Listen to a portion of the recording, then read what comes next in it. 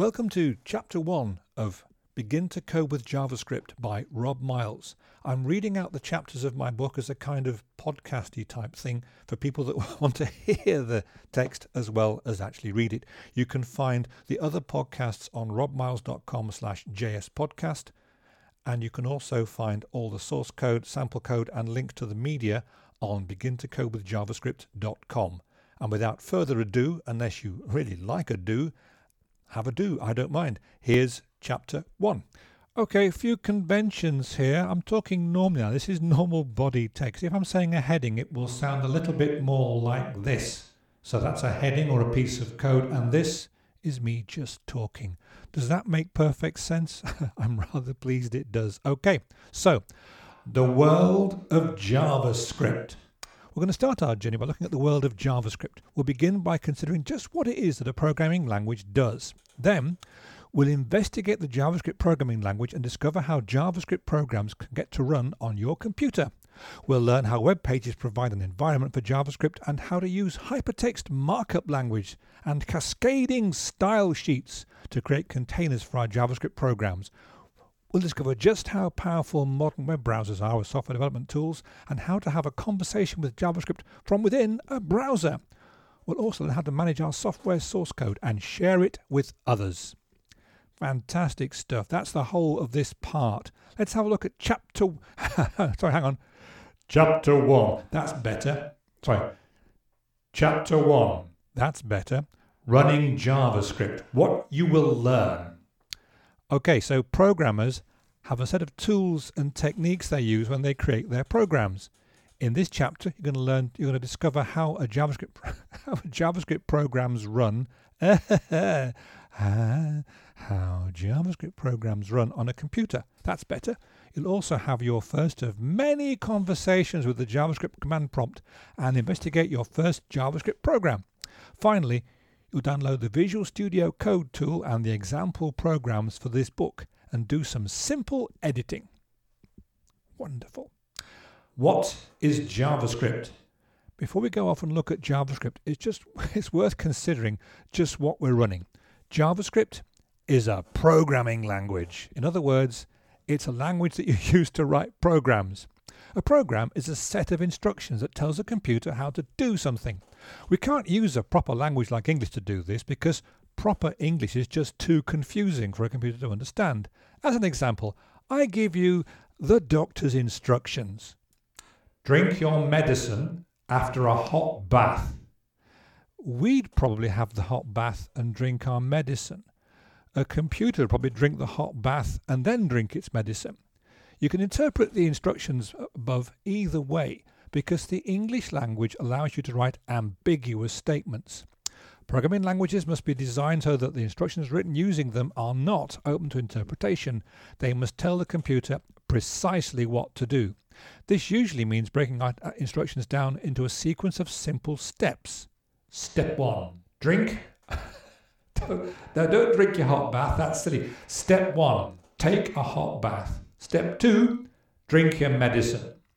We can get this effect in English, as you can see above, by organizing the text, but a programming language forces us to write instructions in this way. JavaScript is just one of many programming languages which have been invented to provide humans with a way of telling the computer what to do. In my programming career, I've learnt many different languages over the years, and I confidently expect to have to learn even more in the future. None of them are perfect, and I see each of them as a tool that I would use in a particular situation, just like I'd use a different tool depending on whether I was making a hole in a brick wall, a pane of glass, or a piece of wood. Some people get very excited when talking about the best programming language. I'm happy to discuss what makes the best language, just as I'm happy to tell you about my favourite type of car, but I don't see this as something to get worked up about. I love JavaScript for its power and the ease with which I can distribute my code. I love Python for its expressiveness and I can create complex solutions with tiny bits of code. I love the C# programming language for the way it pushes me to produce well-structured solutions. I love C++ for the way it gives me absolute control of hardware underneath my program, and so on. JavaScript does have a few things that make me want to tear my hair out in frustration, but That's true of other languages too, and all programming languages have things about them that I love. But most of all, I love JavaScript for the way it can be used to pay my bills. This is a programmer's point. The best programming languages, the best language for you is the one that pays you the most. I think we have these programmers' points throughout the text, and I think it's very fitting that the very first one has a strong commercial focus. Whenever I get asked which is the best programming language, I always say my favourite language is the one I get paid the most to use. It turns out that I'll write in any programming language if the price is right. I strongly believe you can enjoy programming well in any language, and that includes JavaScript.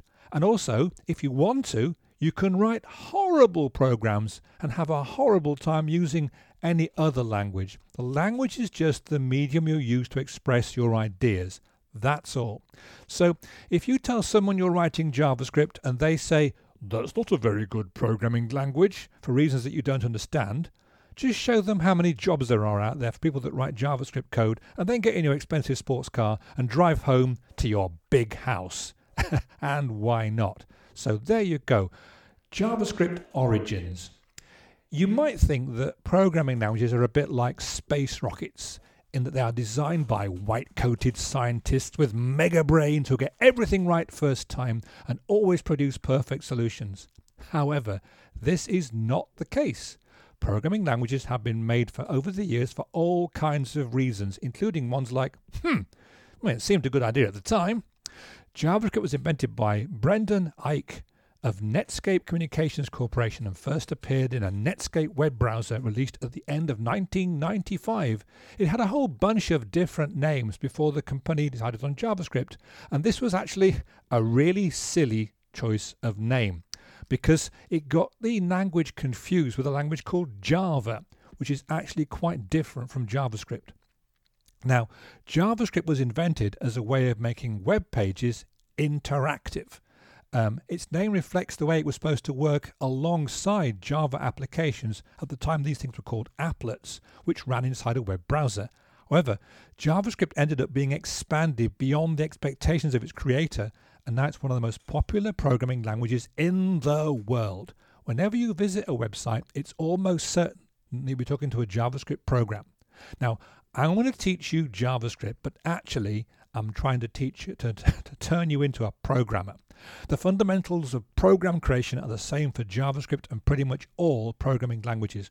Once you've learned how to write JavaScript, you can transfer this skill into many other languages, including C++, C#, Visual Basic, and Python. It's a bit like if you learn to drive a car.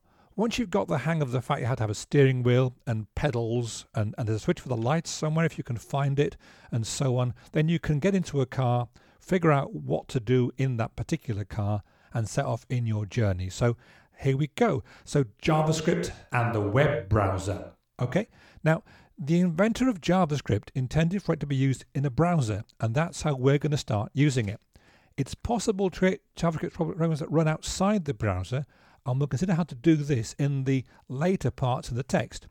You can use any modern browser that you wish, but the exercises in this text use a browser based on the Chromium framework. I'm using Microsoft Edge Chromium, which is available for Windows PC and Apple Mac. You can use Google Chrome or the Chromium browser for Linux, or whatever you fancy.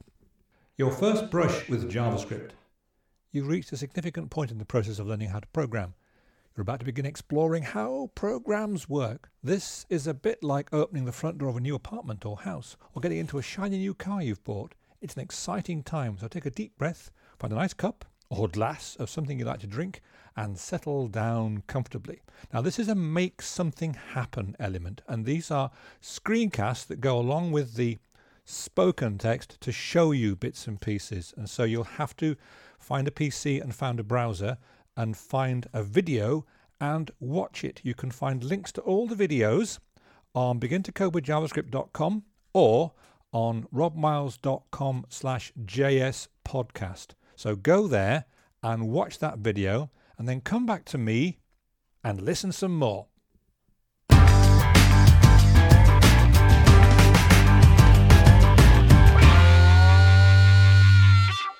Thanks for coming back. I hope you found that useful and instructive.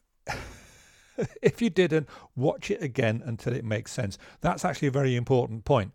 If you try and keep going because even though you didn't get that bit, you might find things get really hard real quick. So keep on hammering at it, read through the text, look at the words in the book, and all that kind of good stuff until that kind of makes sense, and then move forward to the next section. Tools. You'll need some software to get the best out of the exercises in this book. We're going to start with two, a program called Git, which will manage the programming files we work on, and a program called Visual Studio Code, which we will use to work on the files. Neither of these will cost you any money, and they are available for Windows, Macintosh and Linux-based computers. You can follow through the printed instructions, or you can use one of my video walkthroughs, of which more a little later. Now, we go. Programmer's point. Git and Visual Studio Code are professional tools. When you learn to ride a bike, you probably have one with training wheels, and people learning to drive a car usually start in something small and easy to handle. You are learning programming with the tools that professionals work with. This is a bit like learning to drive using a Formula One racing car. However, there's nothing to worry about here. A Formula One car might look a bit scary, but it still has a steering wheel and the usual set of pedals. You don't have to drive it fast if you don't want to, and the consequences of a crash in Visual Studio Code are much less. GitHub and Visual Studio Code have a huge range of features, but you don't have to use them. Just like there are buttons on my car dashboard that I don't press because I'm not sure what they do, you don't have to know about every feature of these tools to make good use of them. I think it's very sensible to start working with professional tools, as recruiters are often interested in the tools that you are familiar with as much as they are the programming languages that you know. Getting Git. The source code of programs you write is stored on your computer as files of text. You work on your programs by changing the contents of these files. When I was starting out programming, I learned very quickly that you can go backwards as well as forwards when writing software. Sometimes I would spend loads of time making changes to my programs that would turn out to be a bad idea. I have to go back and undo them all. I solved this problem by making copies of my program code before I did any major edits. That way, if anything goes bad, I can go back to my original files. Lots of other programmers spotted this problem too. They also noticed that if you release a program to users, it's very useful to have a snapshot of this code so that you can keep track of any changes that you make. The best programmers are great at being intelligently lazy, and so they created software to manage their software versions. One of the most popular programs to do this is called Git. Git was created in 2005 by Linus Torvalds, who was writing the Linux operating system at the time. He needed a tool that could track what he was doing and make it very easy for him to work with other people. So he created his own. Git's a professional tool and very powerful. It lets large numbers of developers work together on a single project. Different teams can work on their own versions of the code, which you can then merge. There's no need for you to use all these powerful features though.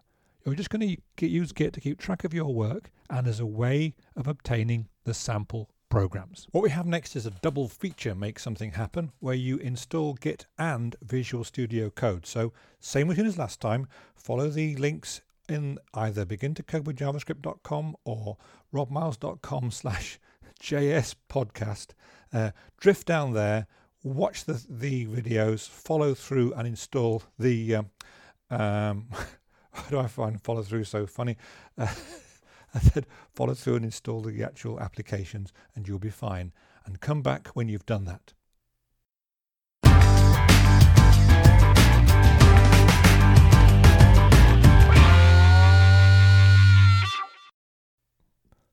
What you have learned. You might feel you spent a lot of this chapter just following instructions, but actually you've learned rather a lot. You've discovered that JavaScript is a programming language, a means by which you can tell a computer how to do something. You've had a conversation with JavaScript itself. You've learned that looking after the source files of your programs is important, although great programmers sometimes think of very silly names, for example, Git. You've installed the Git Pro system on your computer, and you've used the program editor Visual Studio Code to actually edit your program. You've copied the entire example codes onto your machine by cloning a repository held on GitHub, and you've even managed to edit one text file and view the effects in your browser. Now, to reinforce your understanding of this chapter, you might want to consider the following profound questions about JavaScript, computers, programs, and programming. What does the word script mean in the name JavaScript? Well, the word script, glad you asked that. The word script in the name refers to the way that JavaScript programs are intended to run. The browser would read each JavaScript instruction and then just perform it, just like an actor would act out the script of a play. This is not how all programming languages work. Some languages are designed to be compiled.